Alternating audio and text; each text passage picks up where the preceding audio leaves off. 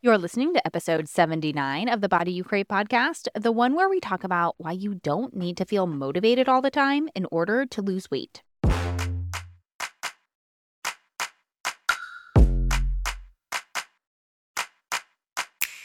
I'm Master Life and Weight Loss Coach Jillian Lama, and you're listening to the Body You Crave podcast, where you'll learn how to end emotional eating, lose excess weight, and feel amazing in your body. No cheating required. Keep listening, and I'll show you how.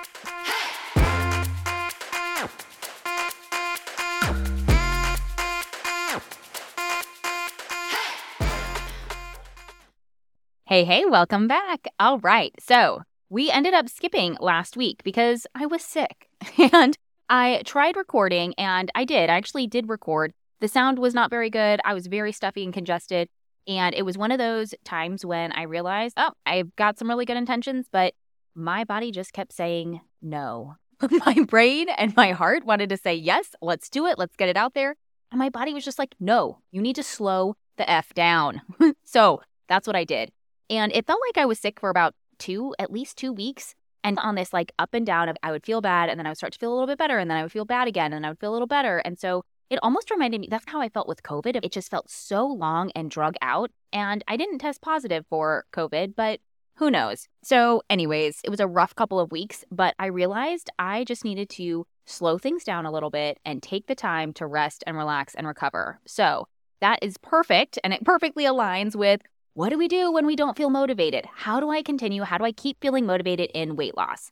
And this actually came up because I was speaking with a woman and she was looking for a plan, like a weight loss plan specifically that would help her to feel motivated all the time. And I noticed this comes up often and I just chuckle to myself because I'm like, that plan does not exist, honey. And I tried to explain that it's not the plan that makes us motivated. It's not the circumstance. The plan and the actions that you're doing is actually it's the action line, right? It's what you're doing, but it's the think, feel, do cycle. So if we are doing things, we have to feel motivated ahead of time, and that comes from our thoughts. And so often we just place motivation in the wrong part of the model. We think if I just have the right plan, if I have the right goal, then I'm going to feel motivated 100% of the time, and then I'll get the results, and then I'll keep taking action. When really, often what we want is we want consistency. It's not even that we need motivation. We think motivation is what's going to help us be consistent. It's not, though. And I think that's really the important piece here we need to understand. We want consistency with our habits, but we don't always have to feel motivated. We do need to feel something that gets us into action, but it comes from what we're thinking. And it comes from this concept of my thoughts create my results, because my thoughts will compel me into action. My thoughts are going to get me in the right mindset and feeling the right emotions to where I can't help but take the action. I feel so convicted that I do the things. So we want to feel committed, determined. Sometimes we want to feel open or curious or willing.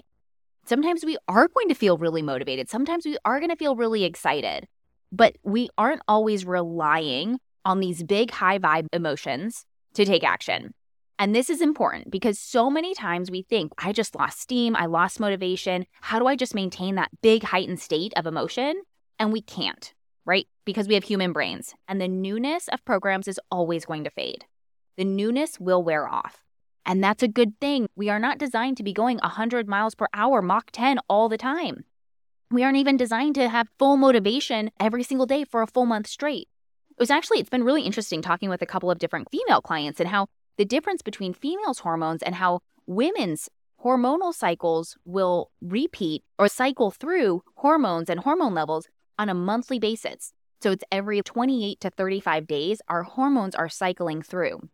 Our energy levels are cycling through. So a man's hormones are going to cycle every 24 hours.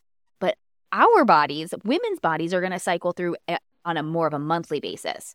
And so we can actually start to work more with of our bodies and with our brains instead of against it by understanding there are going to be weeks when we're going to be more creative, weeks when we have more energy, weeks when we feel more tired and sluggish and run down, not because we're sick, but just because our hormones are shifting and we're in this different phase. So the book Do Less by Kate Northrup is a great intro into this. I read this a couple years ago. I think it was in 2020. So I actually need to reread it again. But it was really helpful and insightful just to start to understand how we can even time our goals and our actions and what we're doing based in line with our menstrual cycles, because that actually gives us a lot of information as to how our body is going to be operating. And then we're not trying to fight our body so much, trying to keep doing 24/7. We now are going to play by our own rules. And I think this is normal that we have this expectation of I should be able to go 100% every day all month long, without realizing, oh no, sometimes we do need to pull back a little bit. Sometimes we need a break. Sometimes we need the relaxation. Sometimes we need that time for our bodies to heal. Sometimes we need some time for the emotions and the mental game to heal.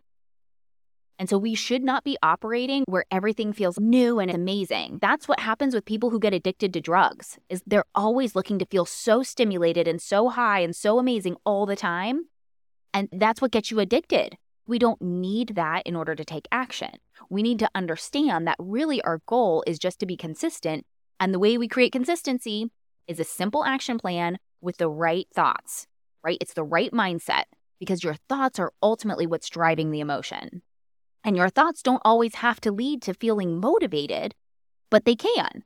And they can help inspire you and encourage you into action. We can go from feeling discouraged and defeated into feeling positive, hopeful, optimistic, just by changing how we're thinking about things. We can't always change the circumstance. And when I step on the scale in the morning, I can't change that number in that moment, but I can change how I think about it. I can change how I talk to myself. I can change how I show up. And I can also decide that I'm not letting that number define my mood and dictate what I can and can't eat that day. It's normal that the newness is going to fade, that we aren't always going to feel super motivated on week 2 or week 3. It's normal that we need to try to mix things up. And this is part of why I encourage people, like, we meet ourselves where we're at now, and then we make 1% improvements. So we are making changes. We are changing things up a little bit. There is freedom in what you get to eat. We're now going to start to make 1% improvements though. So you're still going to be taking steps forward. We don't have to take these big, massive steps though, but the newness can still fade. We want to just keep going though, because we have a simple action plan that we feel really good about following. We're making 1% improvements. And then we've got the right thoughts that help us to stay committed, that help us to stay open or willing, or that keep us in that place of I'm choosing to believe even though my results tell me otherwise. I'm choosing to stay focused on this even though my results haven't fully compounded and given me a result on the scale. And that takes us into the second aspect of like why we can't just rely on motivation. And that is because of the compound effect, which I realize I have not done a full podcast on that yet, I don't believe. So making a note of that so that I can come back and do a whole episode on this. But the compound effect, essentially what this is it means that there are going to be times when we are taking action, we are doing the thing, we're getting 1% better every day, but we don't yet fully see the change. So if we were to boil water and we are raising the temperature of the water 1 degree at a time, 1 degree, 1 degree, but there's a threshold until we actually see the water start to boil.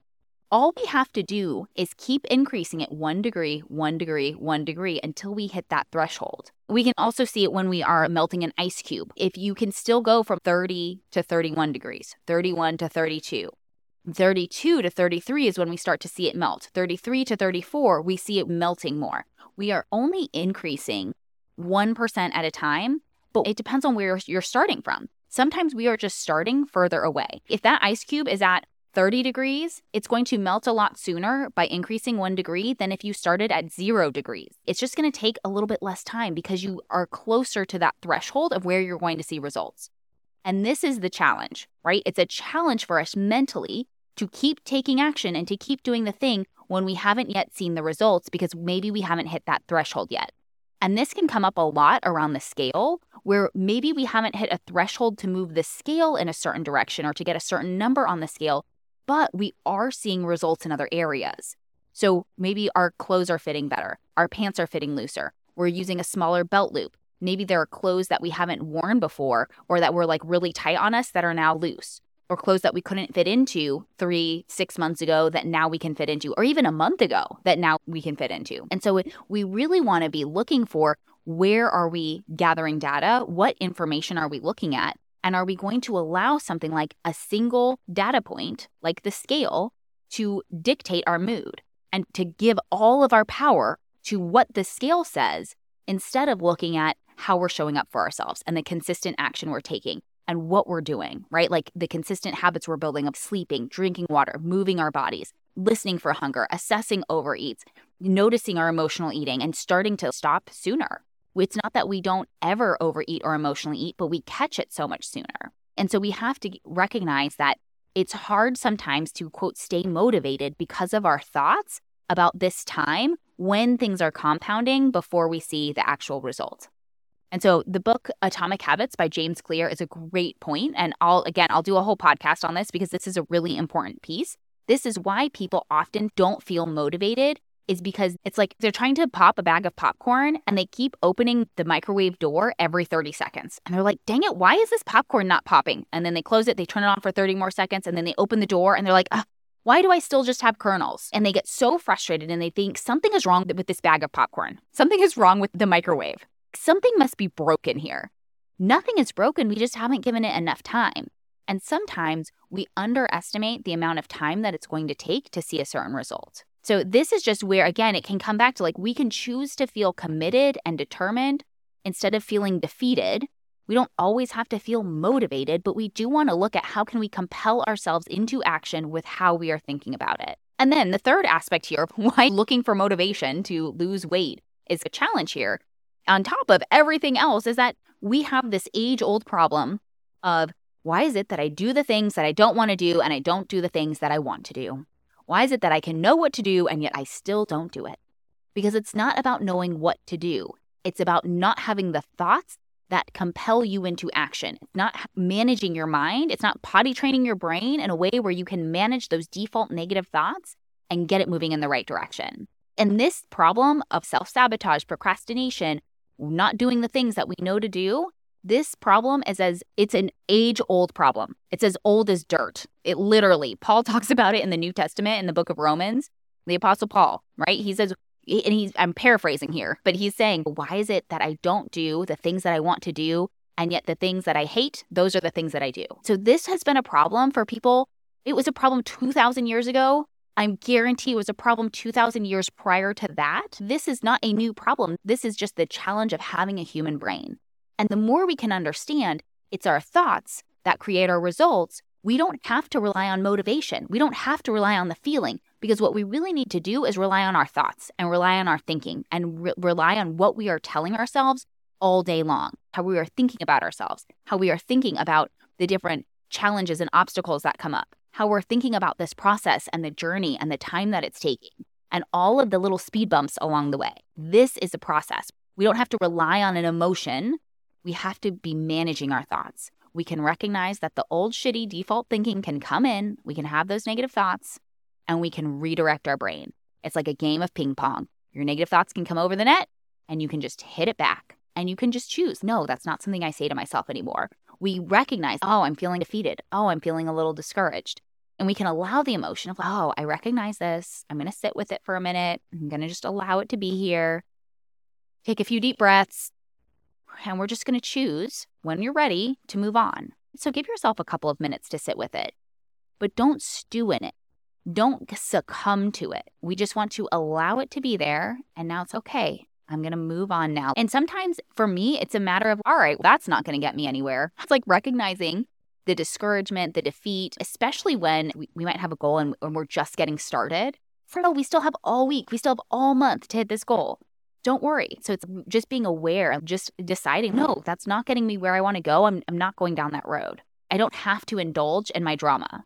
I can choose to think different thoughts. I can choose to look at this and I can choose to figure out what's getting in my way. What am I going to learn from it? What will I do differently next time? I spoke at an event yesterday. This is part of what I talked about was this process for success, of this process of achieving any goal. We don't have to rely on motivation. We just have to recognize that every time we make a plan, we're going to implement it, we're going to succeed, and we're going to fail. And we don't always know how we are going to fail. We can try to look for obstacles and look for challenges. We want to be aware, like, what might get in my way today? But there likely is going to be something that pops up that you didn't plan for, you didn't expect, and that's okay. But failure is part of the process because we are assessing and we're figuring out, okay, what's getting in my way now? You don't have to try to feel motivated all the time. because you recognize there will be some failure along the way. There will be some mistakes along the way, and it can get me closer to my goal because I'm going to keep figuring out, what will I learn from this? What will I do differently next time? We don't just have to rely on motivation. And that's often one of the problems, is we aren't expecting failure. We think if I just have a perfect plan, if I have a perfect goal, if I have a smart goal, then I should obviously just hit it. I shouldn't have these setbacks. It shouldn't take me longer than I think. I should just automatically succeed. We just often aren't realistic in the process of what it takes. So it's not that I always need to feel motivated. It's that I need to know how to learn from and handle these mistakes and these failures better. I need to learn how to assess without judgment, shame, blame, or self-loathing. That's what we really need. And this is how I work with clients, right? It is on their mindset. It's how they're thinking about themselves. It's how they're thinking about food and body and exercise and their weight loss journey. So we need to learn to build the skill of taking action and doing things even when we don't feel like it in the moment. But we're doing that because of how we talk to ourselves. We are talking to ourselves in a way where we feel committed. I may not feel like going to the gym, but I'll say I just need to go for 5 minutes. A lot of times when I do body pump and I'm not really in the mood, I tell myself I just have to do the first 4 tracks. That's it. I don't even have to. I'm going to do the first 4 tracks. After that, I can quit. I can stop. It's not a problem. But you give yourself this minimum baseline and you remind yourself too of, I always feel so good afterwards. I always feel so good after I go to the gym. I always feel so good after I drink water. I always feel so good after I stop when I've had enough. I always sleep so good when I stop eating 2 hours before I go to bed. It's reminding yourself of, yes, that's really nice. Yes, that feels really good. There's joy and pleasure in that, not just in the food itself in the moment. We don't have to just try to white knuckle and willpower ourselves into doing the action. I don't know, we manage our mind and we start to recognize the negative thoughts and the negative emotions, and we stop trying to force ourselves into positive action because that always requires willpower. And that's a finite resource. We don't have a lot of it to give, especially at the end of a day or a long week. That's what we want to start to look at. Your food or exercise plan doesn't create motivation. Your thoughts do. How do you want to be thinking about yourself?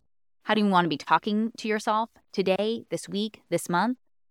How can you create more thoughts or more emotions like committed, determined, open, willing, curious? This is what we want to go for. And a lot of times when we just start to change, when we recognize the negative thoughts are just our default thoughts that get us down and we choose to think something else on purpose, often we have better thoughts that do get us feeling excited, that do have us feeling motivated, that do compel us into action. We just have to be mindful of what's coming in on autopilot, and we have to be willing to change the default. Are you willing to believe in yourself? Are you willing to keep believing even when you haven't yet seen the results? Even when you are still working towards those results? Even when you're seeing results in other areas, but maybe you just haven't seen it on the scale? Are you willing to keep going, to keep believing, to not give up on yourself, to keep assessing, to keep figuring out what will I do differently this week? That's your goal. That's your homework. And if you'd like some help with this, then I would love to chat. This is what I do with clients every single day. We work through the default thinking, the thoughts and emotions that get them down and have them feeling discouraged, defeated, and not taking action, procrastinating and self-sabotaging. And we change that around to where they do start to take control of their thoughts. They start to shift and they pivot. And it's that repetition of weekly coaching and showing up week after week that builds the momentum. And this is such a beautiful opportunity because I work with clients and we meet together for 6 months. We have weekly calls because we can feel really good in the beginning of the week and then it starts to wane.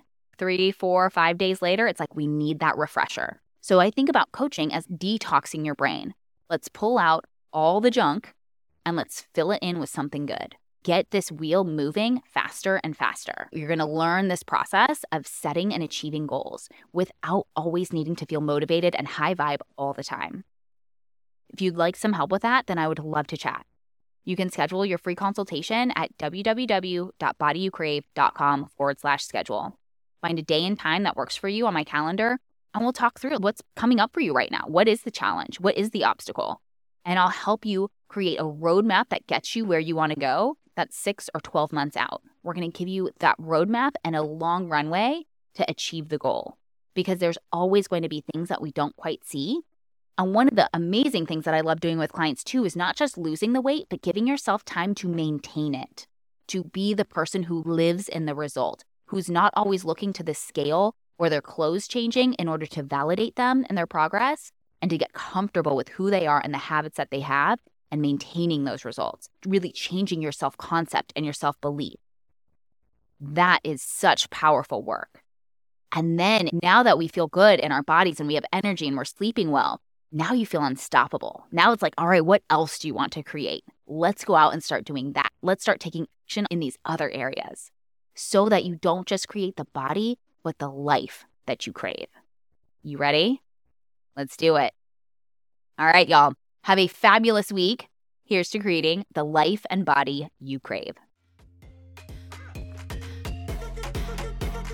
If you like this episode, then you'll love my free virtual workshop, 5 Keys to End Emotional Eating and Lose Excess Weight for Life.